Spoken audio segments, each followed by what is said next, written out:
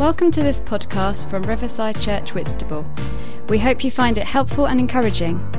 If you would like to find out more information about us, why not check out our website at riversideuk.org, Facebook page, or follow us on Twitter at @WhitRiverside. Let's give Jake a huge welcome for being so patient.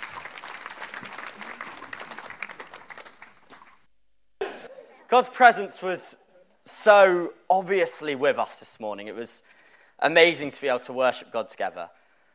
I've really enjoyed over the last few weeks this Unhurry series that we've been doing. And when I say I've really enjoyed it, it's been really challenging for me. It's been challenging as we look to slow down, to spend time with God, to stop our busy lives. And it goes against everything that's natural for me. Everything that's natural when I want to get things done, telling me to slow down and to stop.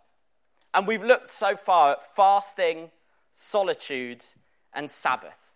And all those three things have looked at making space, being intentional about stopping, spending time in God's presence, resting in his presence.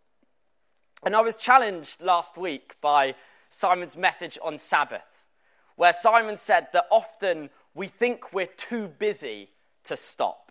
We think that if we stop when we're busy, the world will fall apart. And we don't spend time with God in those busy times because we think we need to work hard to get things done. And what Simon said last week is that we need to trust that when we stop and rest in God's presence, that God then will take care of us. And when we stop, we trust that God is in control. When we stop and spend time with him, that he'll give us renewed energy, renewed rest, and give us the motivation to then go. That he will take care of us when we spend time with him. And this week, as I was writing the talk for this morning, I had one day where I was getting a little bit stressed of whether I was going to get everything done in time, and whether I was going to communicate what I felt God had put on my heart, whether I was going to be able to communicate it properly this morning. And there was one particular afternoon where I was sat with about 5 books in front of me, trying to work out how I can say what God had put on my heart. And I was really getting myself in a bit of a state about it. I was like, come on, Jake, I need to get this done. And in that moment, when I really wanted to get everything done quickly, and I wanted to get it done to the best level possible, I felt God say, stop now. And I felt challenged by what Simon said last week. And I stopped, put my books down, put my pen down, and worshiped God for just 30 minutes. I just stopped and worshiped God. It went against all of my instincts in this moment. In this moment when I was like, come on, I need to get things done, to stop what I'm doing felt ridiculous. But it was in this moment where God recentered me and almost reminded me the reason that I'm doing a talk, that actually it's all about him. It's all about Jesus. It's not all about our busy lives, but it's all about Jesus. And do you know what? In those 30 minutes, the world didn't fall apart. And I've still got something to say this morning. But Jesus recentered me on him. And I just want to encourage you, especially with this practical series, but with any sermon that's done on a Sunday morning or whenever, that actually the response shouldn't just be, oh, that was a nice message. That was nice to listen to that this morning. But that we get together as a church and we say, how can we respond to this together? How can we respond to what has been said together? And I've really enjoyed doing the fasting together as a church, where we're able to say, what's God said to you whilst you've been fasting? What's God been teaching you through this time of fasting? And it's been great doing it all together and journeying together through this series. And this morning we come to the penultimate talk of the series, looking at simplicity. And simplicity isn't really a word that it's not really a positive word in this culture. It's almost seen, our culture often looks for the next book, for the next new phone, for the next big thing, for the next Netflix series to binge. And at Christmas, I opened my present from my parents, and I opened it up, and it said on it, AirPods. And I'm not going to lie to you, I had no idea what AirPods were. And I looked it up, and basically, for those that know as little about technology as me, basically, AirPods are just wireless headphones that connect through Bluetooth. And I've got quite an old phone, so I tried to work out, do these headphones work with my phone? So I went to type in on Google whether they were compatible, whether these headphones were compatible with my phone. And I found out two things. Firstly, I found out, yes, they were definitely compatible with my phone. In fact, if my phone was 10 years older, it probably would have still been compatible. But also, I found out that on Christmas Day, on Twitter, on one of the social media platforms, one of the top 10 trending hashtags, the top 10 trending things that people were writing on Christmas Day was hashtag fake AirPods. And what they were doing is they were complaining because what they had been given for Christmas wasn't the newest AirPods. They were these fake, non-Apple, the same, but they weren't Apple. And I looked at that and I was like, that's actually quite sad, isn't it? That on Christmas Day, so many people went onto social media to complain about a present that they were bought because it wasn't the newest thing. But alongside that, I was pretty chuffed that what I got were the real AirPods. So I walked into Encounter as I came back, and I was asked by one of the girls, said, what did you get for Christmas? And with quite a smug look on my face, I was like, I got the real AirPods, not those fake AirPods. And the girl said to me, can I have a look? So I showed her my AirPods, and she said, oh, they're the old AirPods. There's a new version of them now. As soon as I thought I had this cool thing, there's a new version of it. Our culture always looks to what is next. What is the new thing? What is the next best thing? And we live in a culture where everything seems to be advancing. Science is advancing. Technology is advancing. Philosophy is advancing. Even theology is advancing. Yet, throughout this, the Bible stays the top-selling book of all time. Amazing, modern thing. The Bible stays the top-selling. And 2,000 years after he lived, Jesus is still changing people's lives. I don't know if you've ever tried doing a Bible in a year or a reading plan or really study scriptures in a more intellectual, looking to studying it in a more academic way. When I was studying theology at university, I thought going into studying theology that during my time at Bible college, I would have the best faith that I've had in my life. As I'm looking at scriptures daily, and as I'm studying academically the Word of God, I thought it would only be natural that my faith would be the best that it's ever been. And I went into it and I saw amazing things. As I was studying academically the scriptures, I was able to see the scriptures in its original language. I was able to see the scriptures, some of the first copies of scriptures, some amazing evidence for our faith. Yet for some reason, faith was probably at the worst that it's ever been.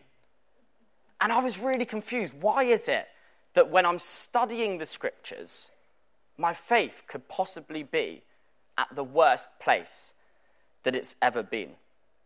And I realized this.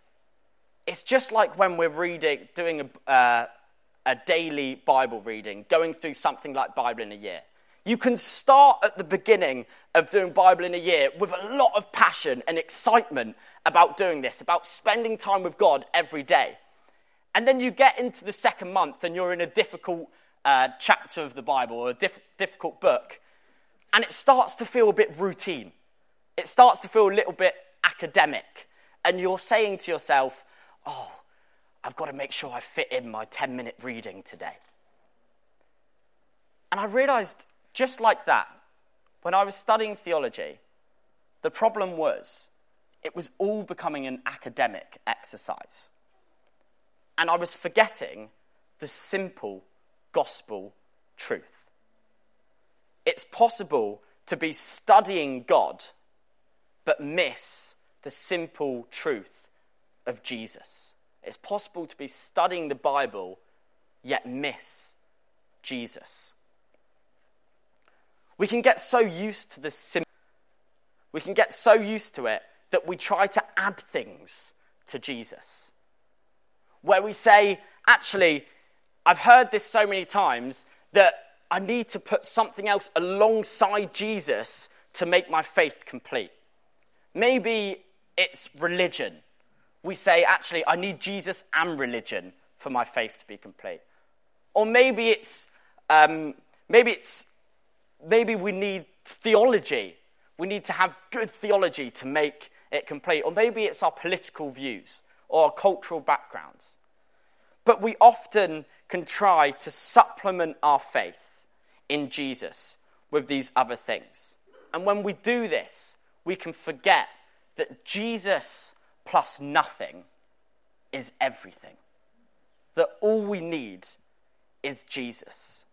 All we need is the simple gospel message. The simple gospel message that God created humans for relationship with him. Yet we said, actually, no, God, we want to do things ourselves. And God gave us these laws so that a holy God can have a relationship with an unholy people. But we couldn't keep these laws. So God says, do you know what? I'm going to send my son to live amongst you, to have relationship and to rise again to defeat that death so that I can have relationship with you. The simple gospel message is an outrageous showing of persistent love, of grace and humility. We don't need any more than that. We study scriptures because it means that we can know God more. And scriptures are amazing. The Bible is such a blessing. God's word with us. But it's pointless to be reading scriptures if it doesn't bring us back to the simple gospel message. It's pointless to be reading scriptures academically if we're not pointed to Jesus as we read the scriptures. My friend is a pastor of a church in Chorleywood near Watford. And as he joined this church as the pastor, he noticed that there was a lot of church politics going on in this church. There were a lot of people complaining about the worship. There were a lot of people complaining about the liturgy being used. There were a lot of people complaining if their seat that they sit in every week was taken, then they'd be in trouble. There was a lot of church politics. Joined this church and said, do you know what? I see all this church politics. And because of this, I'm going to spend 2 years just preaching in the book of Mark. Because the church have lost the simple gospel message. They're trying to add too many things to their relationship with Jesus. And he wanted to draw the church back to the simple gospel message that Jesus loves us, died for us, and wants relationship with us. We can often turn our nose up at Bible verses that are classic Bible verses. I've got to admit, I often turn my nose up if someone talks about John 3:16. Because it's like, we all know John 3:16, okay? I get frustrated because it's one that I've heard so many times. But the reason we've heard it so many times is because that simple gospel message is such a profound message. For God so loved the world that he gave his only son, that whoever believes in him will not die, but will have eternal life. It is so profound. Yet sometimes we can turn our nose up at it because it's not complicated enough for us. If we remind ourselves every day of the simple gospel message, if every day we reminded ourselves on the simple gospel message, how would that affect our lives? So how do we respond to this simplicity of the gospel? Options. You either respond by saying, I'm all in for Jesus, or you respond by saying, I don't want Jesus. I reject Jesus. It is not possible to be in the middle of these two things. It's not possible to say, I'm half in for Jesus, but I'm not fully committed. I'm not going to be all in, but I'm happy to be half in. There's a story, I want to read a story from Mark 10 of a man who asks Jesus how he should respond to him. It's Mark 10, verse 17, if you want to turn to it in your Bibles, but it is also up on the screen behind me. It says this: as Jesus started on his way, a man ran up to him and fell on his knees before him. Good teacher, he asked, what must I do to inherit eternal life? Why do you call me good? Jesus answered, no one is good except God alone. You know the commandments. You shall not murder. You shall not commit adultery. You shall not steal. You shall not give false testimony. You shall not defraud. Honor your mother and father. Teacher, he declared, all these things I have kept since I was a boy. Jesus looked at him and loved him. One thing you lack, he said. Go sell everything you have and give to the poor, and you will have treasure in heaven. Then, come, follow me. At this, the man's face fell. He went away sad because he had great wealth. This story is in 3 of the Gospels. It's in all of the synoptic Gospels, which is Matthew, Luke, and Mark. And in Matthew and Luke, it explains that this man that goes to Jesus, he's a young ruler. He's got power and he's got status as well as his money. And he approaches Jesus with flattery. He says, good teacher. This word good was only used for God. The word that he used of good was only a word that was used for God. So he approaches Jesus with flattery. And he approaches Jesus with a little bit of arrogance. He says, all of your commandments I have kept. Yet despite this, it says Jesus looked at him and loved him. The basics is this. What does it mean to follow you? What does it mean to follow you? And Jesus' response isn't so much a statement on money, but what he's doing is he's asking the man, will you put me first? Will you put me before anything else in your life? Will you trust me wholeheartedly? Will you love me more than you love your money? And in verse 22, right at the end, we see that the rich man goes away sad because he wasn't able to go all in for Jesus. He wasn't able to lay down his money to follow Jesus. For him, his power, status, and money was too important for him to commit to following Jesus wholeheartedly. The rich young ruler had so many things going for him, but what he wanted to do is he wanted to add Jesus to the things that he already had going for him. He wanted to add Jesus. He wanted Jesus to be an extra on his life. But Jesus says, no, that's not how it works. You can't add me to your life. Everything else in your life must become nothing, and I must become everything.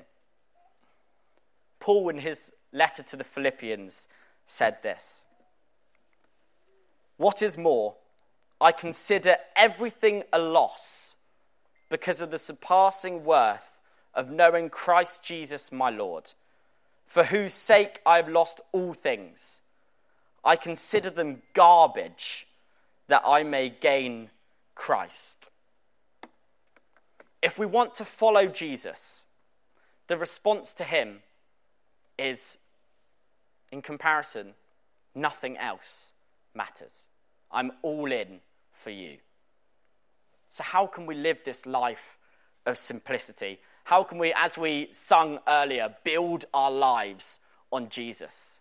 Actually, it was so profound. This morning, I had no idea what Simon was going to say or the songs that we were singing, but they were both talking about building our lives on the foundation that is Jesus. How can we do that? How can we live a life simply following Jesus? The only way to live a simple life is to live a life of intentionality. We must be intentional in following God. Our challenge is, how do we make the main thing the main thing? How can we build our life around Jesus, our relationship with him, the people that we love most, and the work assignments that God has set before us? I had a moment when I was writing my dissertation. I was writing my dissertation on the Great Commission, which says, go out and make disciples of all nations, baptizing them in the name of the Father, the Son, and the Holy Spirit. And as I was reflecting on my life, I had a moment when I thought, if I'm here, if the reason I'm on this earth is to love God and to make disciples, I'm doing it all wrong. I realized I don't actually know any people that don't know Jesus properly. I don't have a really good relationship with people that don't know him. I'm certainly not discipling anyone who doesn't know God. And I'm managing to fit in 10 minutes a day to spend with God.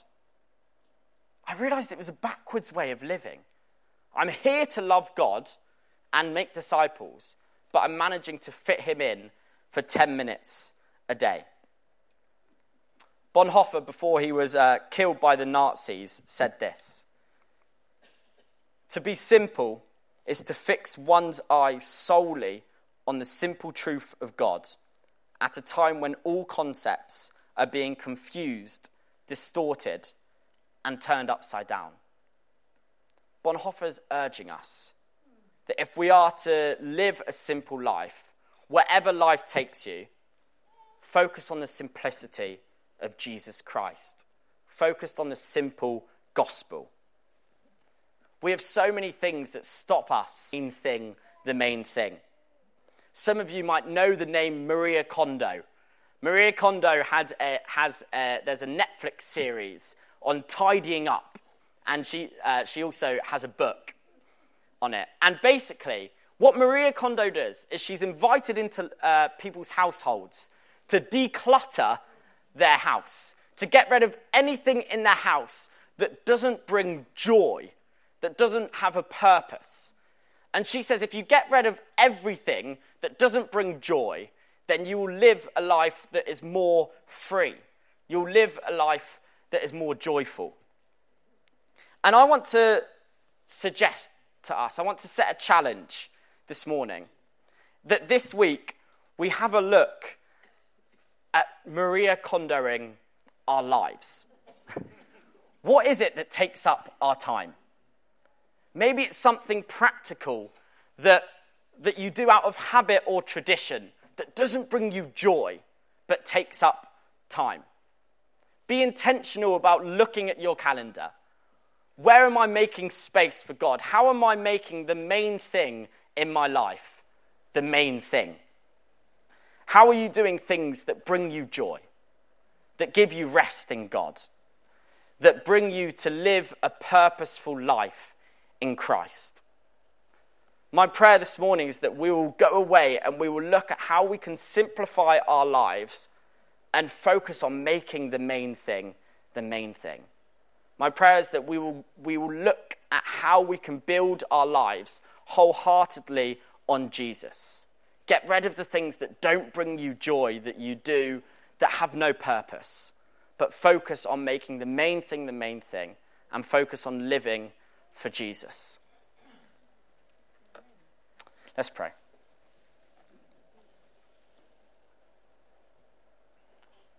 Lord, thank you for the simple gospel message. Lord, thank you that you